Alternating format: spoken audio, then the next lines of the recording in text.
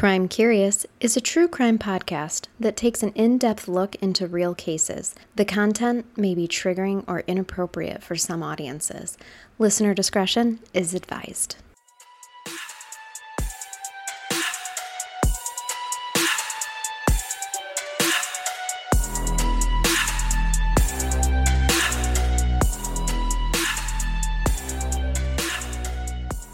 Welcome to Crime Curious. I'm your host, Charnel Lennox, and joining me today via phone is my very first Patreon co-host, and this is Katie. Welcome, Katie. Hello. Would you like to introduce yourself to the people, please? Yes, I'm so excited to be here, and obviously I'm so super sad about Miss Amber. When I heard the news, my husband called me, and I answered the phone, and this is how I answered it. I said, "Oh my God, Amber just broke up with us." She was like, "Okay," and I'm like, of course I have to give a shout out to Amber. Hey, Amber. Yes. Yeah, I am from Nebraska. I live in it's technically a village, and there's like 70 people, but I don't even think there's 70 of us, so I think the sign needs to change. But yeah, there's just like a handful of people, and so yeah, I came up to the park because nobody's ever at the park, and I thought that if I was at my house, I would get distracted. So I'm like, I gotta go somewhere where I don't feel like I need to do things because, you know, when you listen to a podcast, I'm constantly multitasking. Oh, yeah. And so I was nervous yesterday when you asked me. I was like, am I going to be able to focus? Because usually I am totally multitasking, and that's how I focus better on the task at hand. But am I going to be able to sit here and focus on just your voice? So yeah. I'm like, okay, Katie, get to a place where you know you won't have any tasks. Yeah, I walked up to the little park. And just from the little park, I can see my house, and I own a dog grooming business here in town. Oh, awesome. And so, yes. Yeah, I just am my own boss. Yeah, that's amazing. Exciting. Yeah. Yeah. Oh, so, you're from a real village. I love this. It's just a little village. Yeah, right? But I didn't grow up here. I'm from a bigger city. I'm from Omaha, Nebraska, but okay. I moved down here. I had too many dogs in Omaha, and so I'm like, well, I'm not getting rid of my dogs. I guess I'll move I'm to going to get rid of Omaha. Town. Yeah, I'm like, I don't need you, big city. You don't need me or my dogs. I'm out of here. So, I love this. Yeah, so now we have an abundance of animals, and we just got ducks. Did we really need ducks? No, but we got them because why not? Absolutely, so because they're ducks. Awesome. Yes, you're practically a farmer. Oh my God, don't even say it. I know, because my husband wants goats now too, and I'm like, yeah, but now I have to take care of goats? I don't know about that. That's how it starts. Ducks are the gateway animal, just so you know. Oh my God. And then it's going to be chickens and goats. Yeah. I know you're totally into Friends, so am I. And yes. Right away, I got these ducks, and I was like, oh my God, 2 of them need to be Chandler and Joey. So I have 2. I love this. That is genius. Know, right? I don't know why I didn't think to name my girls. I named them Maggie and Molly, my dogs. They should have been so Monica and Rachel. Oh. Right? Well, I have a cat named Monica, but it was according to the show Shameless. Oh, yes. Now since, I haven't watched Shameless much, I'm like, yeah, Monica, yeah, for sure, Monica Geller. Fits in with the Friends. That's amazing. Whatever. Well, thank you so much for sharing some information about yourself. I hope that you really enjoy being my co-host for the day. I have my lucky kangaroo scrotum that I am rubbing for good luck for us. It's still empty, but the right crystals are going to find me. I'm confident. And this is actually going to be a case for the regular public. So all the listeners are going to hear this, not just the Patreons. Oh, fancy. Yes. Well, I've got my Red Bull in hand, and I'm ready. Okay, perfect. We are going to jump in with a case that I really don't know that a lot of people are going to know about. I literally stumbled upon it when I was looking up some information. I'm working right now on another long 2-parter And there were some things that I needed to like look up, and somehow I ended up on this case and couldn't stop reading about it. So I'm like, you know what? This is going to be a perfect snack while I work on that long 2-parter. For long deep dives, I always need just a little bit of a break here and there and to research something else, because you can just get so worn out on it. So yeah, for sure. So for this is, I don't know how you do it, to be honest, because I would just like stay up way too much and just read and read and read. Yeah, I do have to cut myself off sometimes, but I also read like 3 or 4 or listen to 3 or 4 books at the same time, and just like, but that's how I break it up and give myself a break and keep, I have my little notebooks and I keep all my notes separately. But today is about our perpetrator's name, Margaret Allen. Okay, but it's Allen. Yes. So this is all the way back in the 1940s when this happened. And it's just a very, very unusual case. I think people are going to find it really interesting for the time, especially given what's going on like in our world today. But to start with some background info, Margaret was born in 1906 in Rawtenstall, England. And this is freaking crazy. She was number 20 of 22 children to her parents. Oh my God, that's poor mom. I know. Her mother spit out 22 children. And in 1906, for that, like for her to live through that many births. I was just going to say, I was literally just thinking that. Now, I don't know if all of the children survived or not. I couldn't find that information. And I actually couldn't find their names. So we're just going to call them Fertile Myrtle Bunny Humps, because I don't really even know what their names were never mentioned anywhere. And that just was shocking to me of how large of a family that they had for this time frame. So Margaret was not able to finish school. She had an elementary education, which, you know, pretty normal again for the early 1900s. And I would imagine probably had to start working at a very young age to help make ends meet with all of those children. Of course, she was number 20. So I would imagine a lot of them were out of the house by the time she was really working age.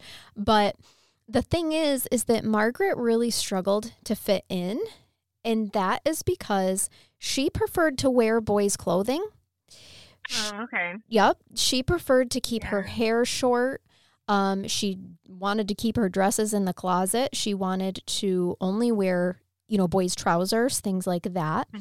But she also preferred to do what was considered at the time men's work. So heavy labor, things like that. She found women's tedious, chores around the house and learning how to cook and sew and all those things, that anything that was classified as woman's work to her was, she wasn't for it. She was not having that.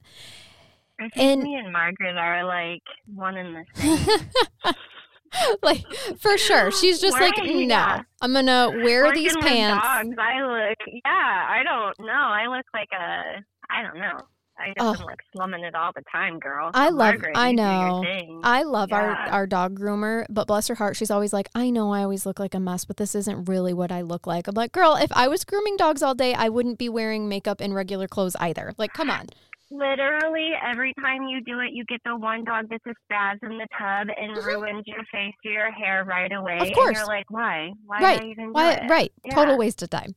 Yeah, so, absolutely. The other thing is that Margaret was not close with any of her siblings, and it is thought that more than likely it's because they really didn't know how to handle her life choices, because now, when in Margaret's early 20s is basically when she had enough gumption to say fuck it to society's norms.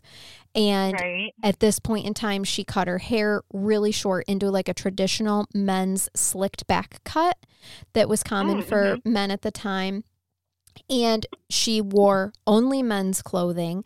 But even though it took her until she was in her early 20s to make this move, long before that, she had preferred to play with boys, to be in boys' clothes. And her siblings were said to have a hard time understanding all of that and adjusting to it. So I think she was a little bit of the black sheep of the family. But then she decided, once she made the move to slick back her hair and cut it all off and only wear men's clothing, she also changed her name to Bill. She didn't do this legally. She just told everybody. And that's in her 20s. Yes. Yep. I am Bill. And okay, so we're now into the 1920s. This obviously was not well received. I mean, it's barely well received today. I know, so, I mean, I can't imagine how difficult this was for her. She was also said to be in a romantic relationship with another woman. And the only reason that this was said is because literally all history can find is that she had one friend. And this one friend was a female named Annie Cook. But records show that Annie and Margaret had actually checked into a boarding house once as Mr. and Mrs. Allen. And and no one knew the difference and I will post pictures. Margaret's pictures as Bill, she was a very dapper man. Like, she pulled this off so well. And my heart, like, looking at pictures of her, I know she's our perpetrator here, but at this point in time in the story and looking at pictures of her, my heart really breaks for her. Because I can't imagine, I would never pretend to be in a situation like that. I don't know what it's like to be a woman and feel like I'm a man trapped in a woman's body, and at this day and age, I mean, it would be hard today because society still has a long way to go in terms of acceptance. And back then it was absolutely unheard of. So a lot of the material that I found about her said that, in today's world, she would have been considered transgender.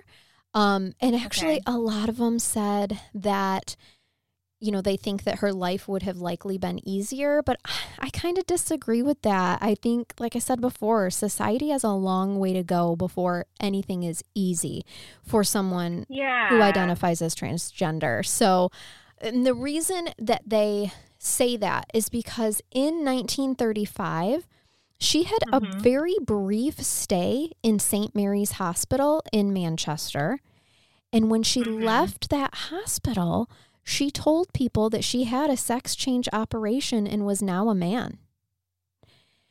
So, yes. Now, but I mean, at that time, were they even doing things like that? No, for people to be like, oh, yeah, okay. Yeah. So I did look that up. I'm glad that you asked that because it is extremely unlikely that she actually had that operation because this type of surgery was still in its infancy in the 1930s. And the female to male sex reassignment surgery was actually extremely rare and very difficult to perform. And there was a lot of unsuccessful, at this point in time, surgeries being done. So even if it had been done, it was pretty unlikely that she would have even survived. And quite frankly, they're very complicated to perform today. So for her to have just been there for a couple of days, no, she didn't. Get a huge procedure like that, Okay. In 1935, So I think that it was just her way of trying to get people to, drop the subject of her being a female at this point in time and saying, like, listen, you're going to call me Bill and this is who I am now. So honestly, honestly, from this point in time, I am going to refer to Margaret as Bill, not out of respect for her as a murderer, but out of respect for the community that she would have been a part of today. And so I just want people to know, like, don't at me about, oh, you're giving a murderer what they wanted. No, that's not what I'm all about here. Save your reviews for a different podcast. But I just think that it's important that we recognize, at this point in time, after she said that she wanted to have that operation, now she's Bill. She identifies as a man and she's a man. So that's how I'm going to proceed, just so everybody knows from this point forward. Now, Bill had never married and often worked really grueling jobs his entire life. Things like, this was kind of funny to me, because they're like, oh, really grueling jobs, such as working in the mills and at the postal service. I just really get you. Right. I found that to be so funny. I'm like, oh yeah, postal service. That's a shit job. I'm like, what? All right. Also, my dad has been a mill worker like for the last 35 years or something like that. And I mean, it is very much physical labor, but it just kind of cracks me up that they're like, oh, such grueling jobs. Yeah. And there's actually a book that mentions this case, and it was written by Alan Hayhurst. It's called More Lancashire. I'm not sure if they like to be, if it's Shire or Sheer for their vernacular, but anyway, the more Lancashire murders. And he suggested, so Bill was actually a bus conductor for 4 years. And the author of the book, Alan Hayhurst, suspected that this was probably the happiest time in his life because female employees were made to wear slacks as part of their uniform. So, so he could actually like be, at his most comfortable. And this is really 4 years was one of the longest stretches that he had stayed employed.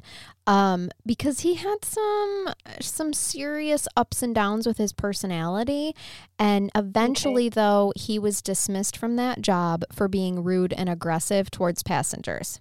So that sucks. Bye-bye, Bill. No longer a bus conductor, which is a very fancy way to say bus driver. Yeah, right. I mean, I don't know if I'd be super nice to everybody on the bus either. For sure. Like, if being rude and aggressive is what gets you fired, I'm here to tell you that every one of the school bus drivers I know have had to be that way because kids are assholes. So it's like, the public were probably being dicks. Like, yeah, right. They probably had it coming. Screw you, Bill. Right. But by 1948, both of Bill's parents, Mr. and Mrs. Bunny Humps, were gone. They were both gone. And at this point in time, he is estranged from all of his many siblings. Gone as in passed away? They had. Yep, they had passed away. Oh, okay. Mm-hmm. Yep. Okay. And so I found a bunch of information that said that as of January 1948, Bill had not worked. Like, he stopped working in that time due to it just kept saying ill health, but I couldn't figure out what ill health meant. And I suspect that it was probably depression. I was going to say like mental health. Yeah, I am thinking so because I couldn't find anything that indicated he had a physical health, problem. Right. But he had a lifelong, at this point in time, he's 41 years old. Has had an entire lifespan of not being accepted, not being able to be who he really wanted to be. And we will find out later that he did suffer from depression as part of going through menopause. So, gotcha. Yeah, yep. So here he is living on 11 shillings a week in welfare and 26 shillings a week in national health sick pay, which was not a lot at all. He was behind on rent and his landlord had been threatening eviction. Right. So he hadn't been able to pay his electricity or his coal bills, as they were called. I mean, we would call them gas bills. He was behind by 2 years. Oh my, yeah. Yeah. And in 1946, we can see that he had several court judgments pending against him because of how far in debt he was. And I did figure out the converter here. So he was said to be 46 euros in debt, which for us would have been 54 US dollars. But in 1948, 54 US dollars would have been 1,229 today. So it doesn't seem like that high of a cost, but when you aren't making each month anywhere near that amount, he had there's no realistic hope that he could ever pay it off. So he knows when you're getting like 30 shillings yes. What is it, like 30 something a week? Yeah, 11 shillings in welfare and 26 in national health sick pay. So, he's never going to make enough to be able to keep food in his stomach and then, the electricity on, heat the place and pay his rent at the same time. Right. Yeah.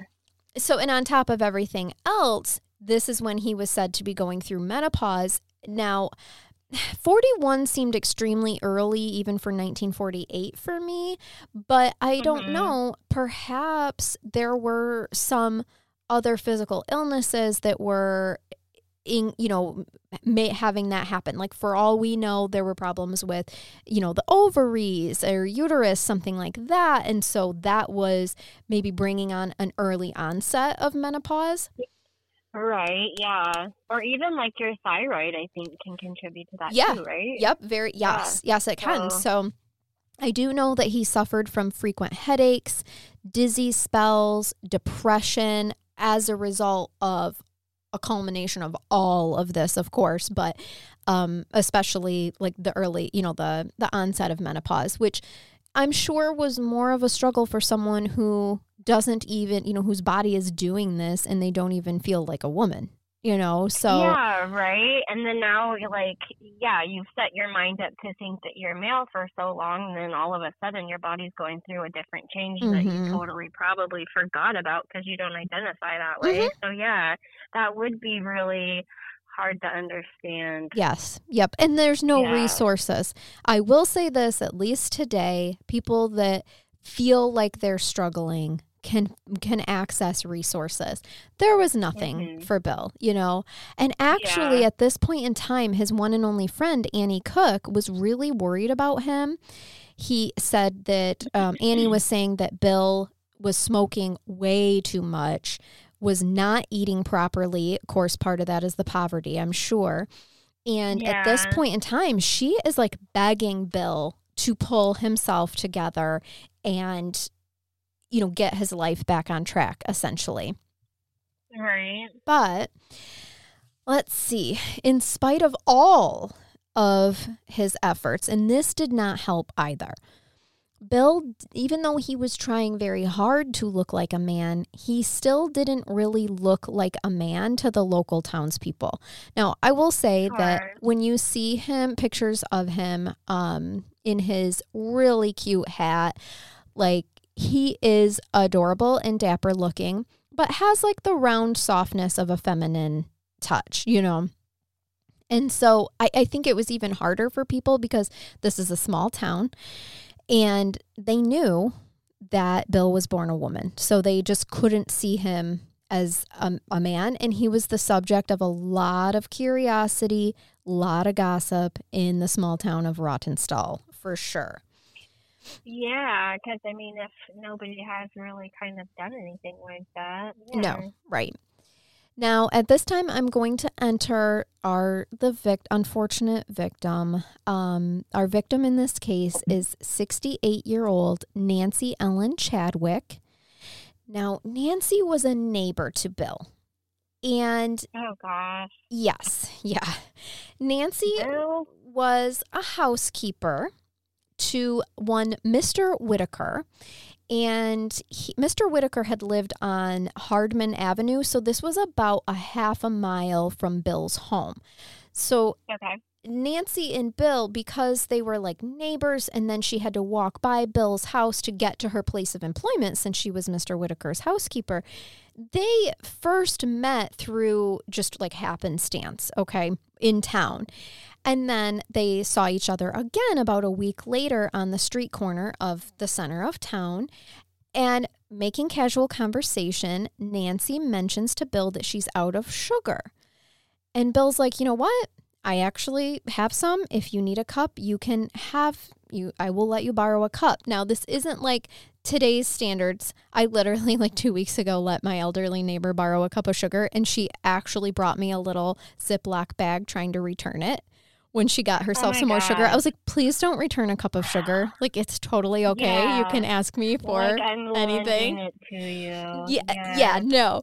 But back my in this... My neighbor's always so sweet, and she's like, well, what do I owe you? I'm like, literally, we don't cook. Can you please just keep it? Yeah, You're doing us a favor. We don't need that spice. We have 3 of those. Like, it's fine. It will be fine. It is sweet that people just want to, feel like they're not taking advantage, So she's like, well, absolutely. She said, I brought it back because I want to be able to ask for, favors in the future. I'm like, seriously, you can ask us anything. It will be okay. But at this point in time, this was extremely generous because Britain was actually still really struggling from post-war rationing. And sugar was very rare and very precious. So for Bill to offer Nancy a cup full of sugar was actually like a very generous offer. Okay. And so they kind of make friends, okay? And Bill had visited Nancy's home a few times after that. Now, each time he actually didn't bring the sugar that he had promised, but they were just casually building, a friendship. It is said that he visited her again at 8:30 a.m. on Saturday, August 21st, 1948, and told her that he would have sugar on Monday the next day for Nancy. He was getting some and he'll bring it over. Now, in the book that Hayhurst had wrote, he said that at this point in time, Nancy Chadwick was getting more and more curious about the little woman in men's clothing, end quote. Oh. So at 9:30 that same morning, Saturday, August 21st, whether it was by accident or by Nancy's design, Nancy actually stopped by Bill's cottage at 137 B Cup Road in Rottenstall. Okay. So she asks Bill, you know what? I haven't seen inside your house. I'd like to come in. And in the book, Hayhurst described this encounter as, and I quote, I'm afraid, this is what Bill had said, okay? I'm afraid I haven't got time, Nancy. You can see inside another time. But he found himself being pushed back into like the parlor of the home as Nancy Chadwick made a determined effort to gain entrance. She's kind of being a pushy broad, in other words. Well, Nancy, you shouldn't be doing that kind of stuff. Right. Now, Bill was still protesting. I do love that there's a train going by in the park right now. Oh my God, I'm so sorry. I tune it out. Yes. That's all right. We are very raw here. We're very raw here on Crime Curious. It's okay. That is so funny. I removed myself from the home so you couldn't hear my cats and dogs, but here I'm like, don't forget about that train. And then there's the train going through. I totally forgot. That's all right. It's very so American. Funny. Very American going on right here. I didn't even realize until you said that. Yeah, that's so funny. Yeah. So here Bill is protesting, right? But Nancy now, as described in the book, Nancy now had the bit between her teeth and she was shutting the door behind her, making for the living room, end quote. So Nancy did bully her way in. She had some casual intrusion. Very good word, because that's exactly how it felt for Bill. He was being intruded upon in his space, and he knew they had casual at this point in time encounters. And he knows about the stuff that's being said about him throughout town. So he knows that this 68-year-old woman is being curious about the fact that he is a man or a woman, in men's clothing, and just trying to be nosy about it. Okay. Mm-hmm. So this in itself is a situation that is a recipe for disaster. We know that he is struggling with depression and all of those things that come, mood swings, things like that. So, when I read that, I was like, oh shit, Nancy, this is not going to be good, man. Yeah, I don't like that at all. No. I feel I wouldn't even say, excuse me, ma'am. I'd be like, Oh, no. In today's world, we'd be like, bitch, please get off my porch. Like, it's not, right? it's not happening. Yeah. I don't like this. Yeah. Well, at around 4 a.m. the next day, a bus driver that was traveling along Bay Cup Road stopped when he saw in his headlights what looked to be a bundle of rags, like laying in the road. And so I know it's never a mannequin, guys. It's never a mannequin or a rug or just a bundle of rags. Like, I like how he's just like, oh, a bundle of rags. I think I'll stop and take a closer look. And so he does. Right. And he realizes it's a woman's body. Good on him. Nancy. Also, raise your hand if you're seeing something in the road that looks like a bundle of rags and stopping. Because honestly, I'm just skirting by. Like, yeah, I'm swerving. Yes. Sorry. Yeah. Like, I'm not going to intentionally run something over because you just never know. But I'm definitely not stopping. I don't think I know this is called crime curious, but it turns out I'm not that curious. I don't want to know if I'm about to stumble across a dead body. Like, yeah, no kidding. So one time, my friend and I, we had driven out to the country. We'd taken the dirt road, and there was like a bag of clothing, and there were shoes, and it was like strewn about. And we passed it, and then on the way back, she's like, should I take a picture in case this is needed for evidence later? And I was like, God. That is brilliant. Yes, you should. Like, absolutely. I was like, I'm here for that. However, I'm not getting out and like rummaging through the things or like seeing. I'm not putting my fingerprints on any of that. Get to going. Yeah, right? The bus driver calls the police, all that stuff. A doctor arrives. When the doctor comes, I couldn't find his name, but he came and he had made the determination that this woman, who, spoiler alert, is Nancy, had been dead for at least 10 hours. So it was 4 a.m. when she was found. So, backtracking from 10 a.m. As the investigators are starting to interview people, 2 witnesses actually came forward and said, you know what?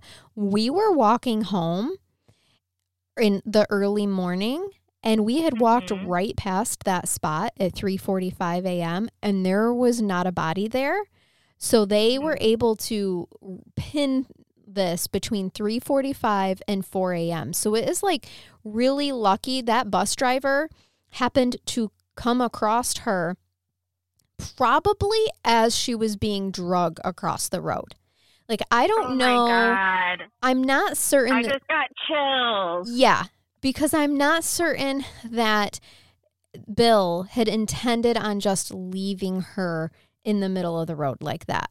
I suspect that if these people were walking home at 3:45 a.m., he heard them and then just stopped he heard the bus coming. Right. Because those people had, came forward and said at 3:45 a.m., we walked right by that spot. There was nobody in the road.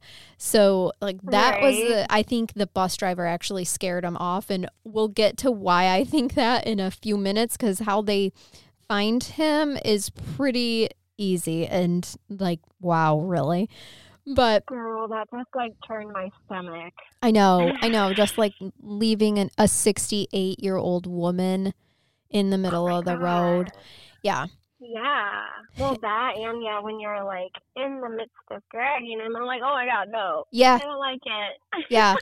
I know. That poor bus driver that's just doing his route at 4 a.m., Right. So, okay. Yeah. Nancy Chadwick's nephew actually had to be the one to identify her body.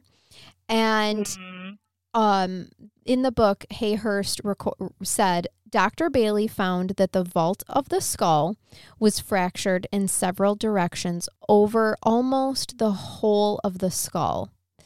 And there were 7 incised wounds to the head, each just over an inch long. And the cause of death was shock produced by multiple fractures to the skull and hemorrhaging of the scalp wounds. So it was very apparent that Nancy Chadwick had suffered a frenzied attack with a heavy metal implement. Yes. Golly. So police are thinking at this time an obvious motive for the murder was robbery because it was common gossip in the town that Mrs. Chadwick had lots of money, and she was suspected of carrying it around on her quite often. So the police search nearby for evidence, but they didn't find the murder weapon at all, but they did find Nancy Chadwick's handbag. And inside her handbag were some sewing materials, scissors. Oh my gosh, so 1948.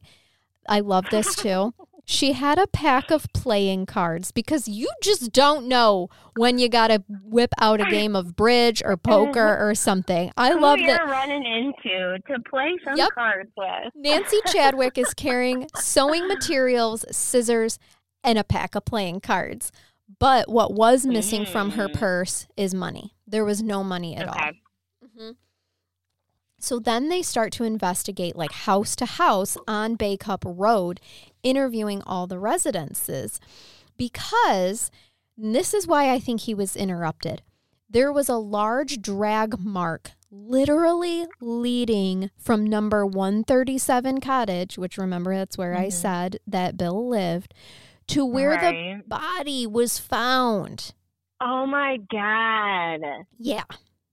So he's just dragging her body. And I think that I am assuming that whenever he got to where he was intending to take her, he probably was going to try to then clean up his mess and his drag marks, but he had no time because that bus came right when he's crossing the road, and he just dropped her, panicked, and left. That makes sense now, yeah. Yep. So obviously they're like, interesting. Let's pay a little bit of attention here to Bill Allen, who lives at 137 Cottage. And they didn't actually right away look into his background, but if they had, they would have known right there they've got a motive because Bill had all those significant financial problems I was telling you about. Oh, yeah, right. Oh, yeah, right. Yeah, so they didn't... Sorry, let me say that 10 more times. No. Oh, yeah, right. Well, golly. I do that too. Sometimes I'm like, there's the reaction, and then there's the, oh my gosh, wait, that just dawned on me, and now I really understand what you're saying. Yeah, I do that all the time. For sure. I'm like, let me just say, oh, yeah, right, in 10 different tones here. Hang on. Let me go circle back around. That's okay. That's okay. That's so funny. So at first, when they first look into Bill Allen, they don't find anything like suspicious inside his house. And he was taken to the police station. He gave a statement. He did admit that he knew Nancy. And he actually had said, I even saw her on the day that she died. But he said, I actually refused to let her in. She tried to come into my house. I didn't have the sugar for her, and I didn't let her in. He said that Nancy had left and that this was the last time that he saw her alive. But there was something in his demeanor that made the police, very suspicious of him. Not to mention they have those drag marks. So yeah, right. I mean, that's like as good as a smoking gun practically, but he's saying, yeah, she was at he's confirming she was at my house that day, but I didn't let her in. Well, that's weird because there are literal drag marks from your front steps to where her body lay. So yeah, all the way across that area. Yeah. Yes. Yep. So they decide to take a closer look the next day. Okay. And this time they take Bill back to the station to have a second statement done, which his second statement was very, very close to the first one. There were not a lot of remarkable differences. But they were able to search his home more thoroughly at this point in time, and they turned up large blood stains back in his, what they described as a coal house. So I'm assuming for us, that would be like a woodshed, where we would keep wood for wood burning stoves and whatnot. So they kept coal for their coal burners. Now they found that, and then they come back to Bill and are like, okay, let's talk about something. There is some significant blood stains in your coal house. Can you explain this?" And Bill just quietly says, "I'll tell you all about it. The other statements that I gave you were wrong." So they're at the police station, and Bill makes a confession. And this is 3 days after the murder, and he's arrested. And this is what his confession said. And this is also from the book written by Hayhurst. It says, quote, "As I was saying, I was coming out of the house on Saturday last, about 20 past 9 in the morning, when Mrs. Chadwick came around the corner. She asked if this is where I lived and could she come in. I told her I was going out. I was in a funny mood, and she seemed to get on my nerves, although she hadn't said anything. I said I would have to go, as I was going out and she could see me sometime else, but she seemed somehow to insist on coming in. I just looked around and saw a hammer in the kitchen. This time we were talking just inside the kitchen with the front door closed. On the spur of the moment, I hit her with the hammer. She gave a shout that seemed to start me off more. I hit her a few times, but I don't know how many. I then pulled the body into my coal house. I've told you where I was all day. That part is true, and true that I went to bed at 10 to 11. When I woke, the thought of what was downstairs kept me awake. I went downstairs, but couldn't tell the time as all the clocks are broke. There were no lights in the road, and I couldn't hear any footsteps. My intention was to pull her into the river and dispose of the body, but she was too heavy, and I just put the body in the road. Later, I heard the noise outside and knew they had found her. I looked out of the window and saw the bus. Then I went back to sleep. Just before I put the body out, I went round the corner and threw the bag into the river." So that was meaning her purse. The bag the bag I sort of dropped in. The hammer head I hit her with, I threw some distance up the river, and the handle I used for the fire. I looked in the bag, but there was no money in it. I didn't actually kill her for that. I had one of my funny turns. I had no reason to do it at all. It seemed to come over me. The noise after the first hit seemed to set me off." End quote. So I know he says that, the body got too heavy, and so he just dropped her in the road and then said that I went back inside and then I heard the bus, but I just have a hard time with the convenience of that. I just, it was my intention to just leave her right there. I don't know about that, but it's his confession, not mine. Right. I mean, I feel like, I'm not saying I would do this, but I mean, you're going to muster up some strength to get that body out of the way, right? Absolutely, because it is our innate instinct to not want to be caught doing something that we know society deems not good, right? So I do think that adrenaline would have really played a part here in helping him be stronger. He was described, though, to be very petite in stature, so I'm not sure, but it could just be it was taking him quite some time, and then that bus came, and so he ran inside, then turned around, saw the bus, and was like, okay, yep, they found her, But I don't know. So, and, the papers, everybody refused to call her Bill. What they actually started deeming her was Margaret Bill Allen.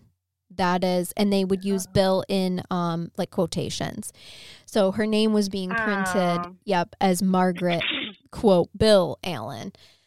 And he made his first court appearance on September 2nd, which also happened to be his 42nd birthday.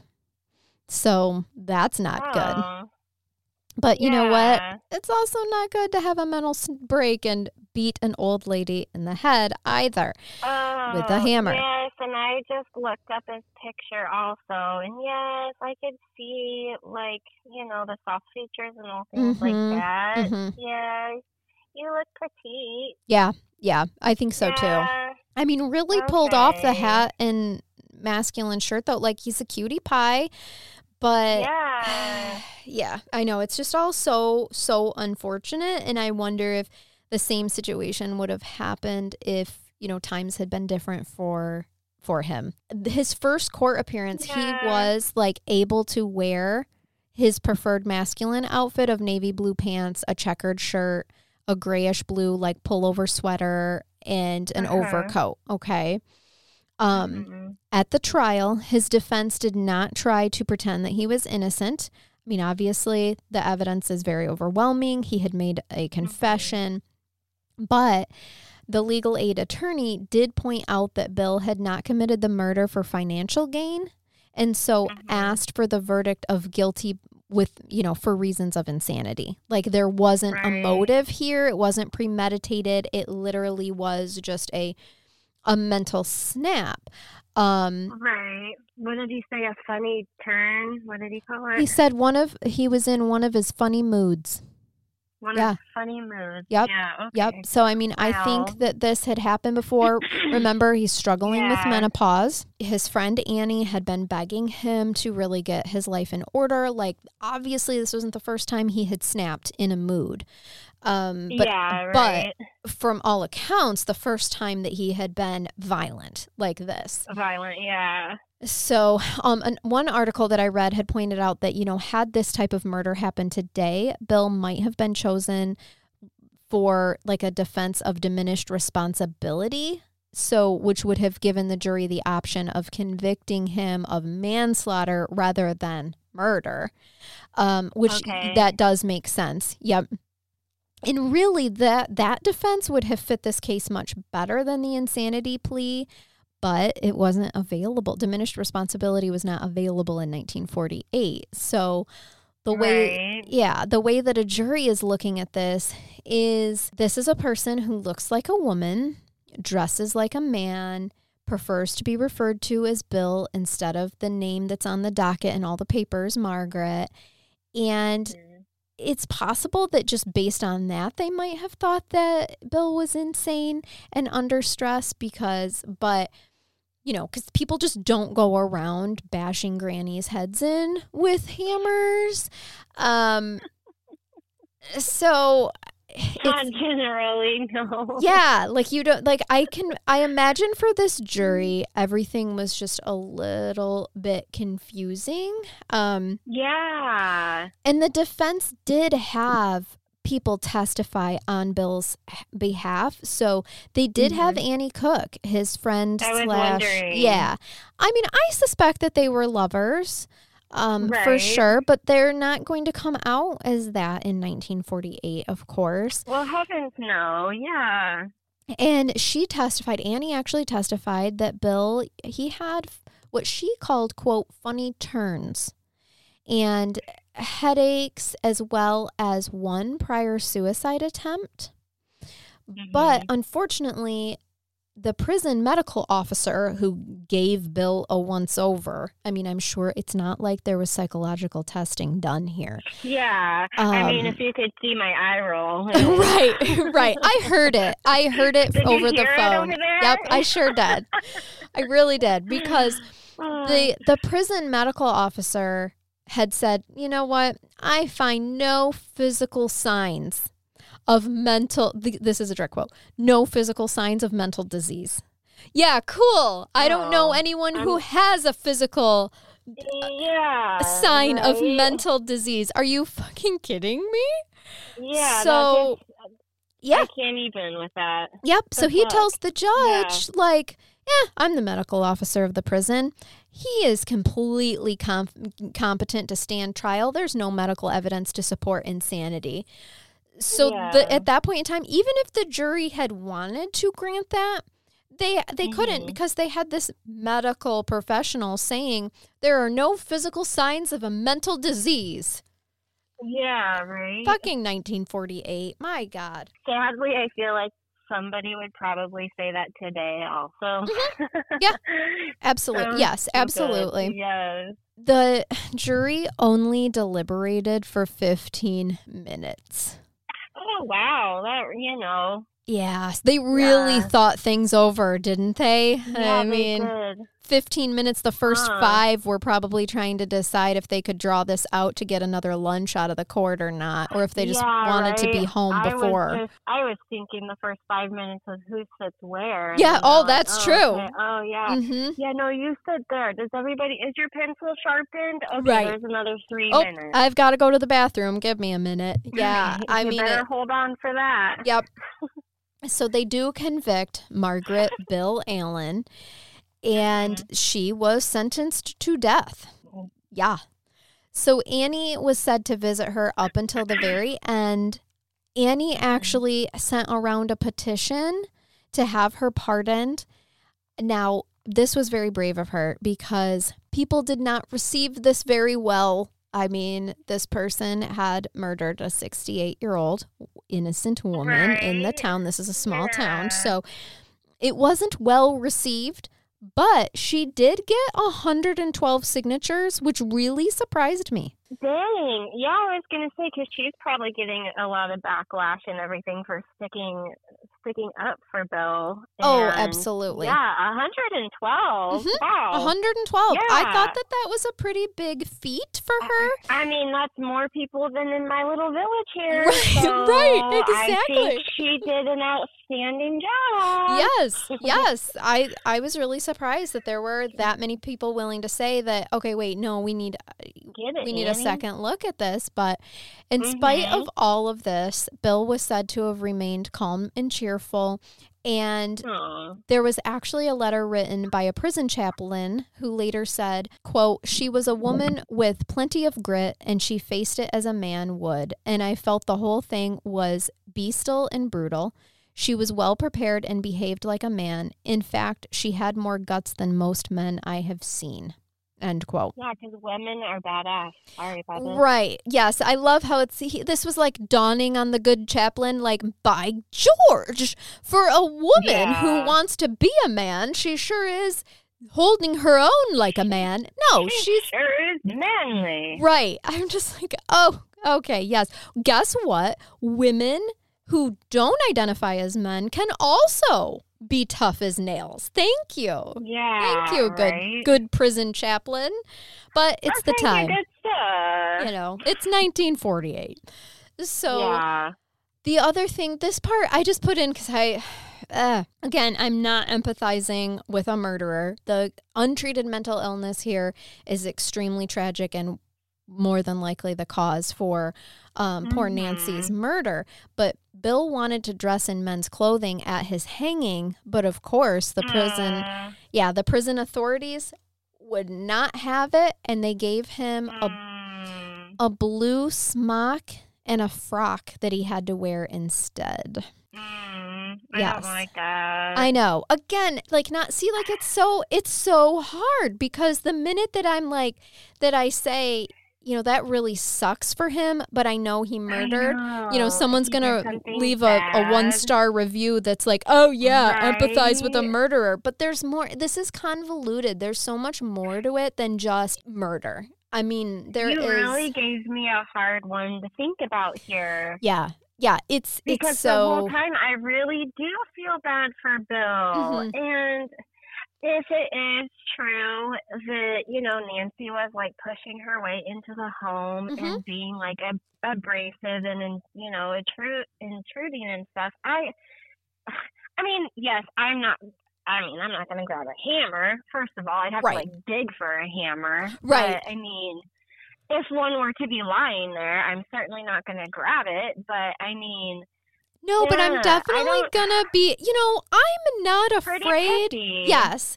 And like if someone is coming into my home that I don't want there and I don't know very well and they are legitimately pushing their way in, I'm not afraid to throw bows over that. Like I'm probably gonna physically push them away and out of my house, especially because I have children. And so like that protective instinct comes in. But like for him, it was, holy shit, here she is. I don't want her invading my space. And God only knows what kind of mood, like what happened. Obviously, she had mental illness. We can, and I'm not saying that it's obvious because she was transgender. I'm saying this is obvious from what Annie, she said herself. She was in one of her funny moods. You know, for all we know, she was schizophrenic. They didn't have terminology for that, Ben. Yeah. And she was in such poverty. It's not like that would have been ever diagnosed. Like, she couldn't access resources. So, you know, for sure. I mean, I think we're definitely just looking at significant untreated mental illness coupled with just having to hide who you are your whole life and not having people accept you for who you are.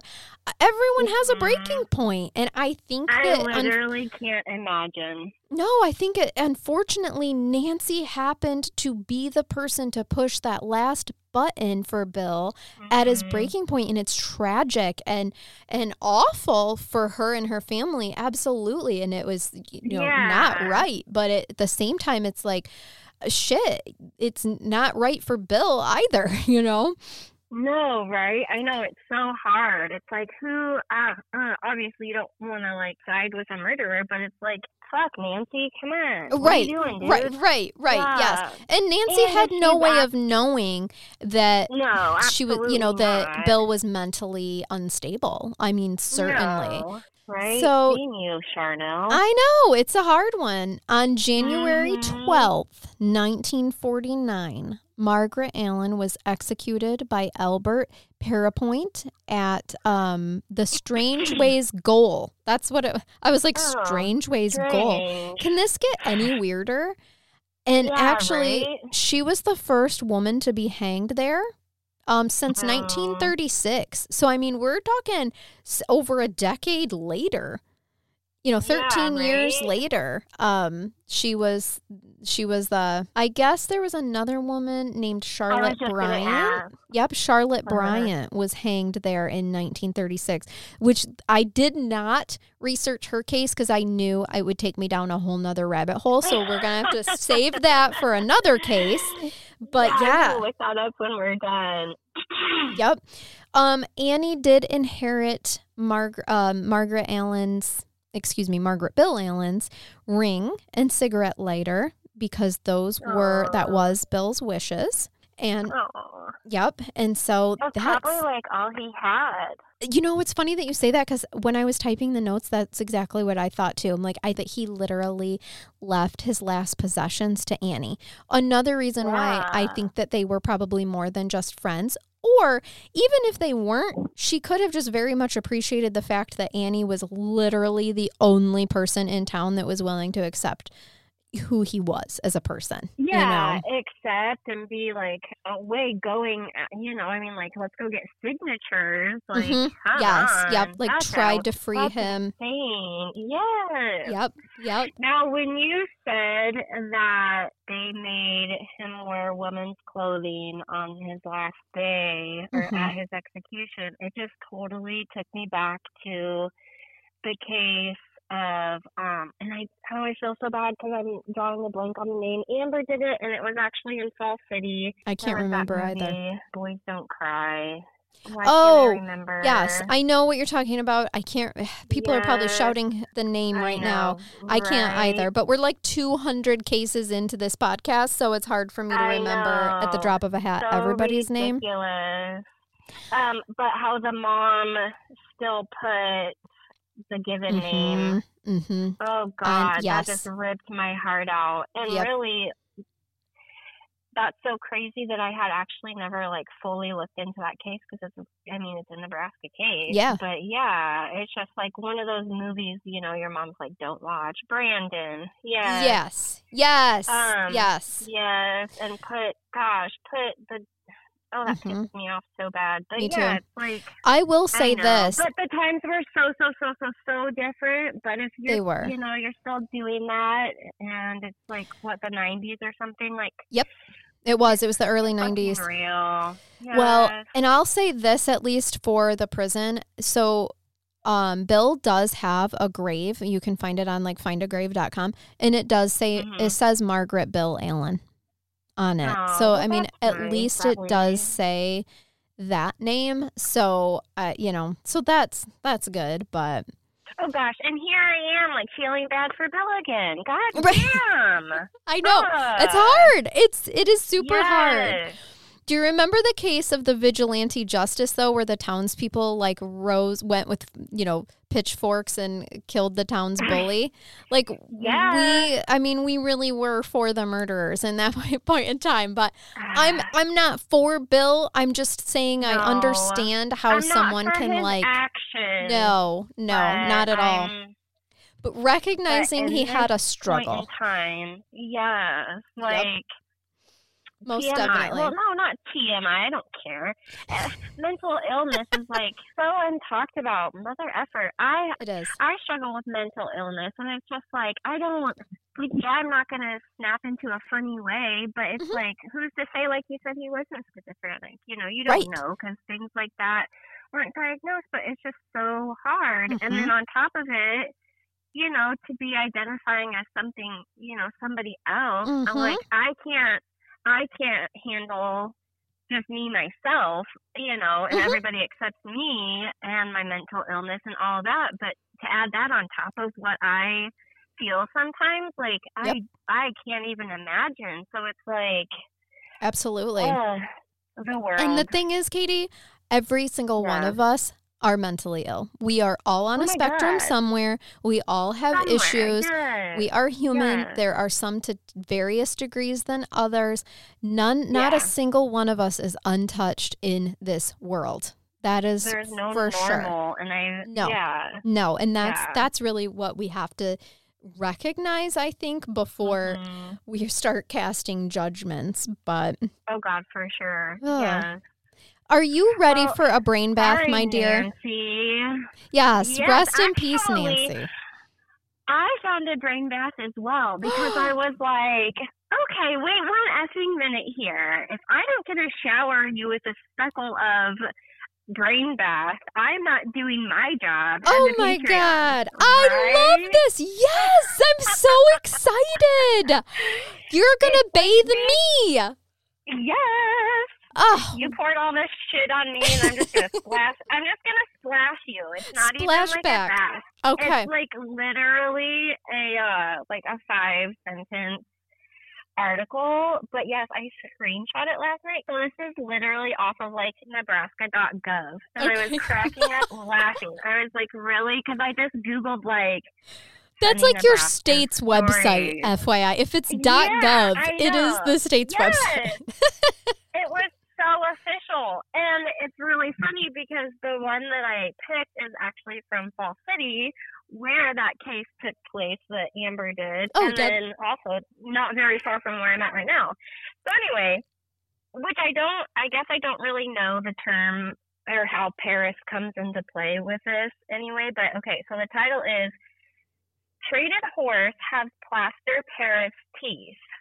So I get, plaster teeth, but I don't know what the difference of the Paris teeth are. Anyway. Must be the shape. Yeah, I have something no idea. Like that. Mm-hmm. Yeah. Special to the World Herald, Fall City, Nebraska, June 16th. Deputy Sheriff McFarland of this city was called to Salem Saturday to look after some horse traders who had been working in that vicinity and who were wanted by the authorities in Nemaha County, Kansas. While at Salem, the men traded a horse for a blind mare and gave the young man $15 boot. The young man returned home thinking he had made a fine deal until he fed corn to his new horse when he discovered that the animal had false teeth made of plaster of Paris which crumbled away.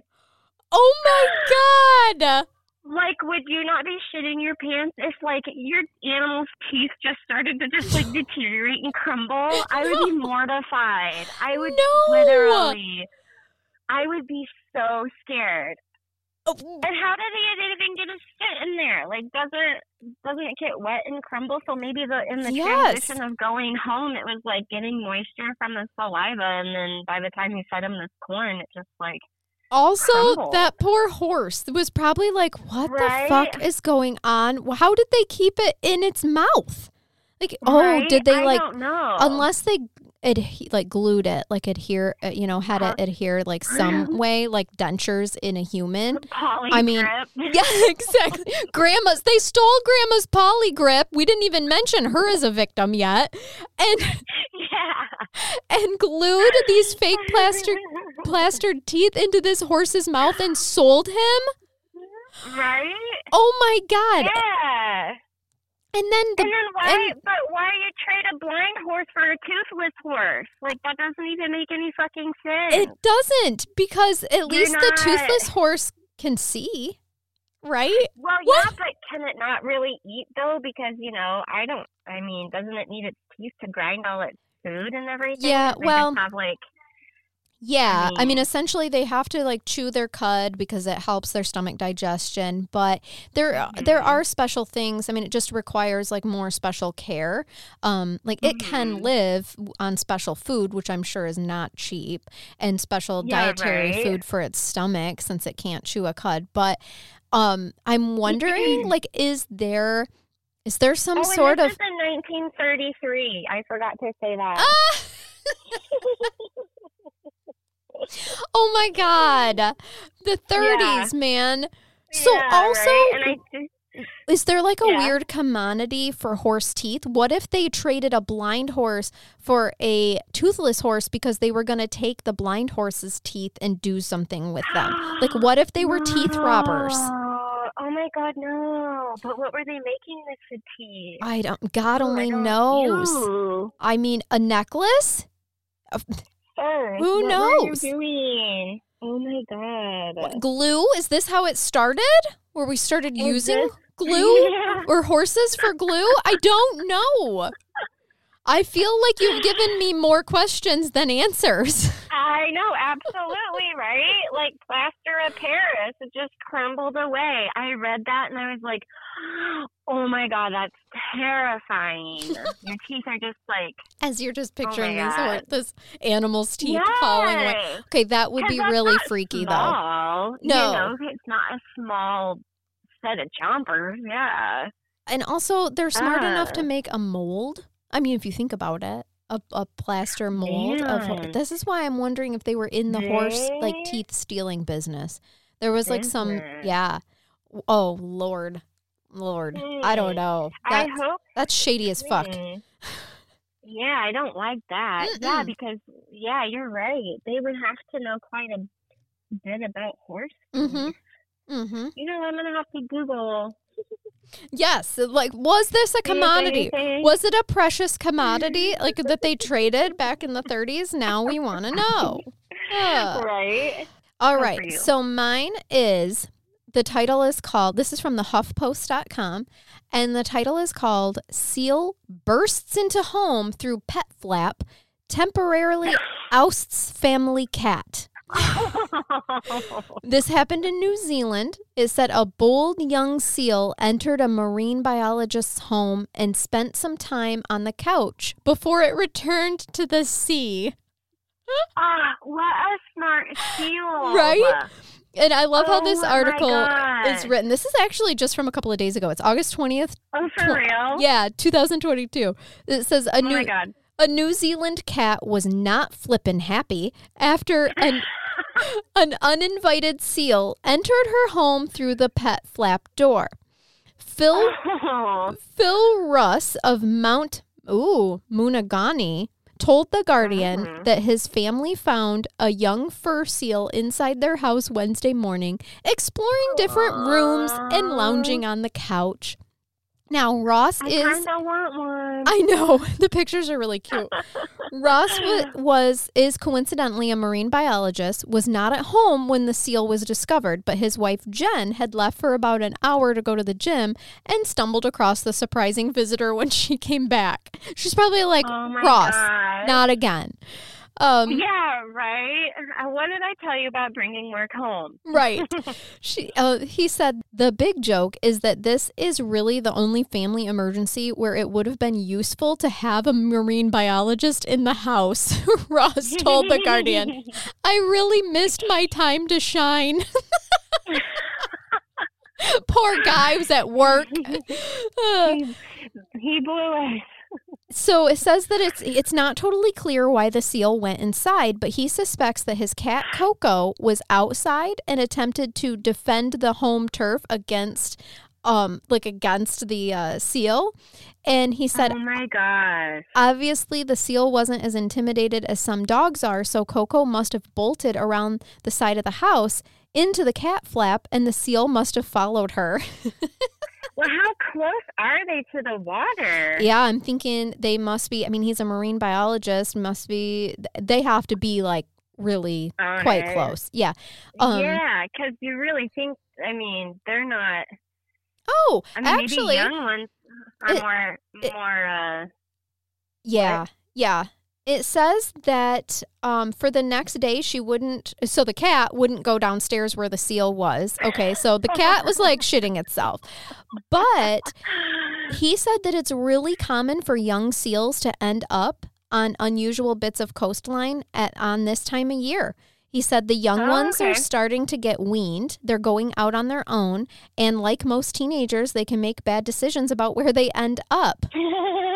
So that's interesting. Cute. Yeah, that answers that question, because I was like, I mean, I'm sure he still lives pretty close to the water, you know, but still, he was just thinking that would take like I feel like it would take a while for a seal to like navigate, you know, where to go and like to come through its little doggy door. Oh my God, that's so cute. I mean, have you seen them on their flippers? They're not exactly sprinters. Like, I think it definitely would have taken a little while. I wish they'd had a Ring camera. And this could have been on video. Yes, I was thinking that too. Yes. You have a listener in Australia, Jason, right? Yep. Yes.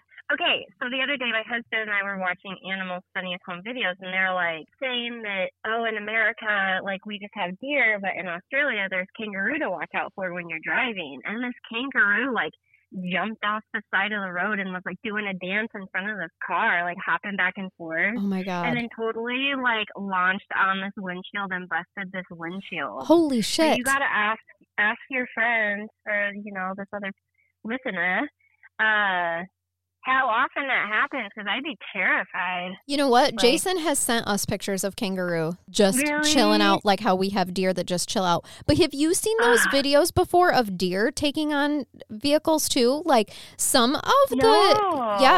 bucks will get, especially during the rut, during their mating season, they will get very aggressive. And I've seen videos of them full on take on vehicles, shatter windshields and whatnot. So it really is like very similar, I feel like, to their kangaroos are nuisances, just like deer can be a nuisance to us and a danger too, which is why I apparently enjoy holding one of their scrotums, you know, in my studio for good luck. Nuisance. Yeah, exactly. This is what we do with nuisances. That's hilarious. Lord.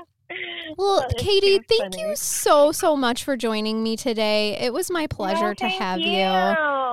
This was a lot of fun. And I know, I'm so amped about it. And hopefully just so you all know, I have a Google Sheet that you can sign up. If you're a Patreon, you're welcome to sign up to be a guest host. It's just one of the changes that we have here. You can do that at patreon.com/crimecurious. Feel free to follow me on social media. I do post pictures of all the cases and information, and it's just a fun thing, you know, interact with me. I appreciate everybody's really kind comments lately. It has really boosted my spirits and helped me get through this transition. So I swear I have the best listeners. Everybody has been so kind and supportive. So I really appreciate that. If you feel so inclined to leave a review, that would be awesome. It helps the platform that I go to or that I launch from know that people like to hear this podcast. So if you feel so inclined, feel free to leave me a review as well. And until next time, everybody, I hope you keep it curious and come back for more interesting cases. And until next time, bye-bye. Bye-bye. Perfect.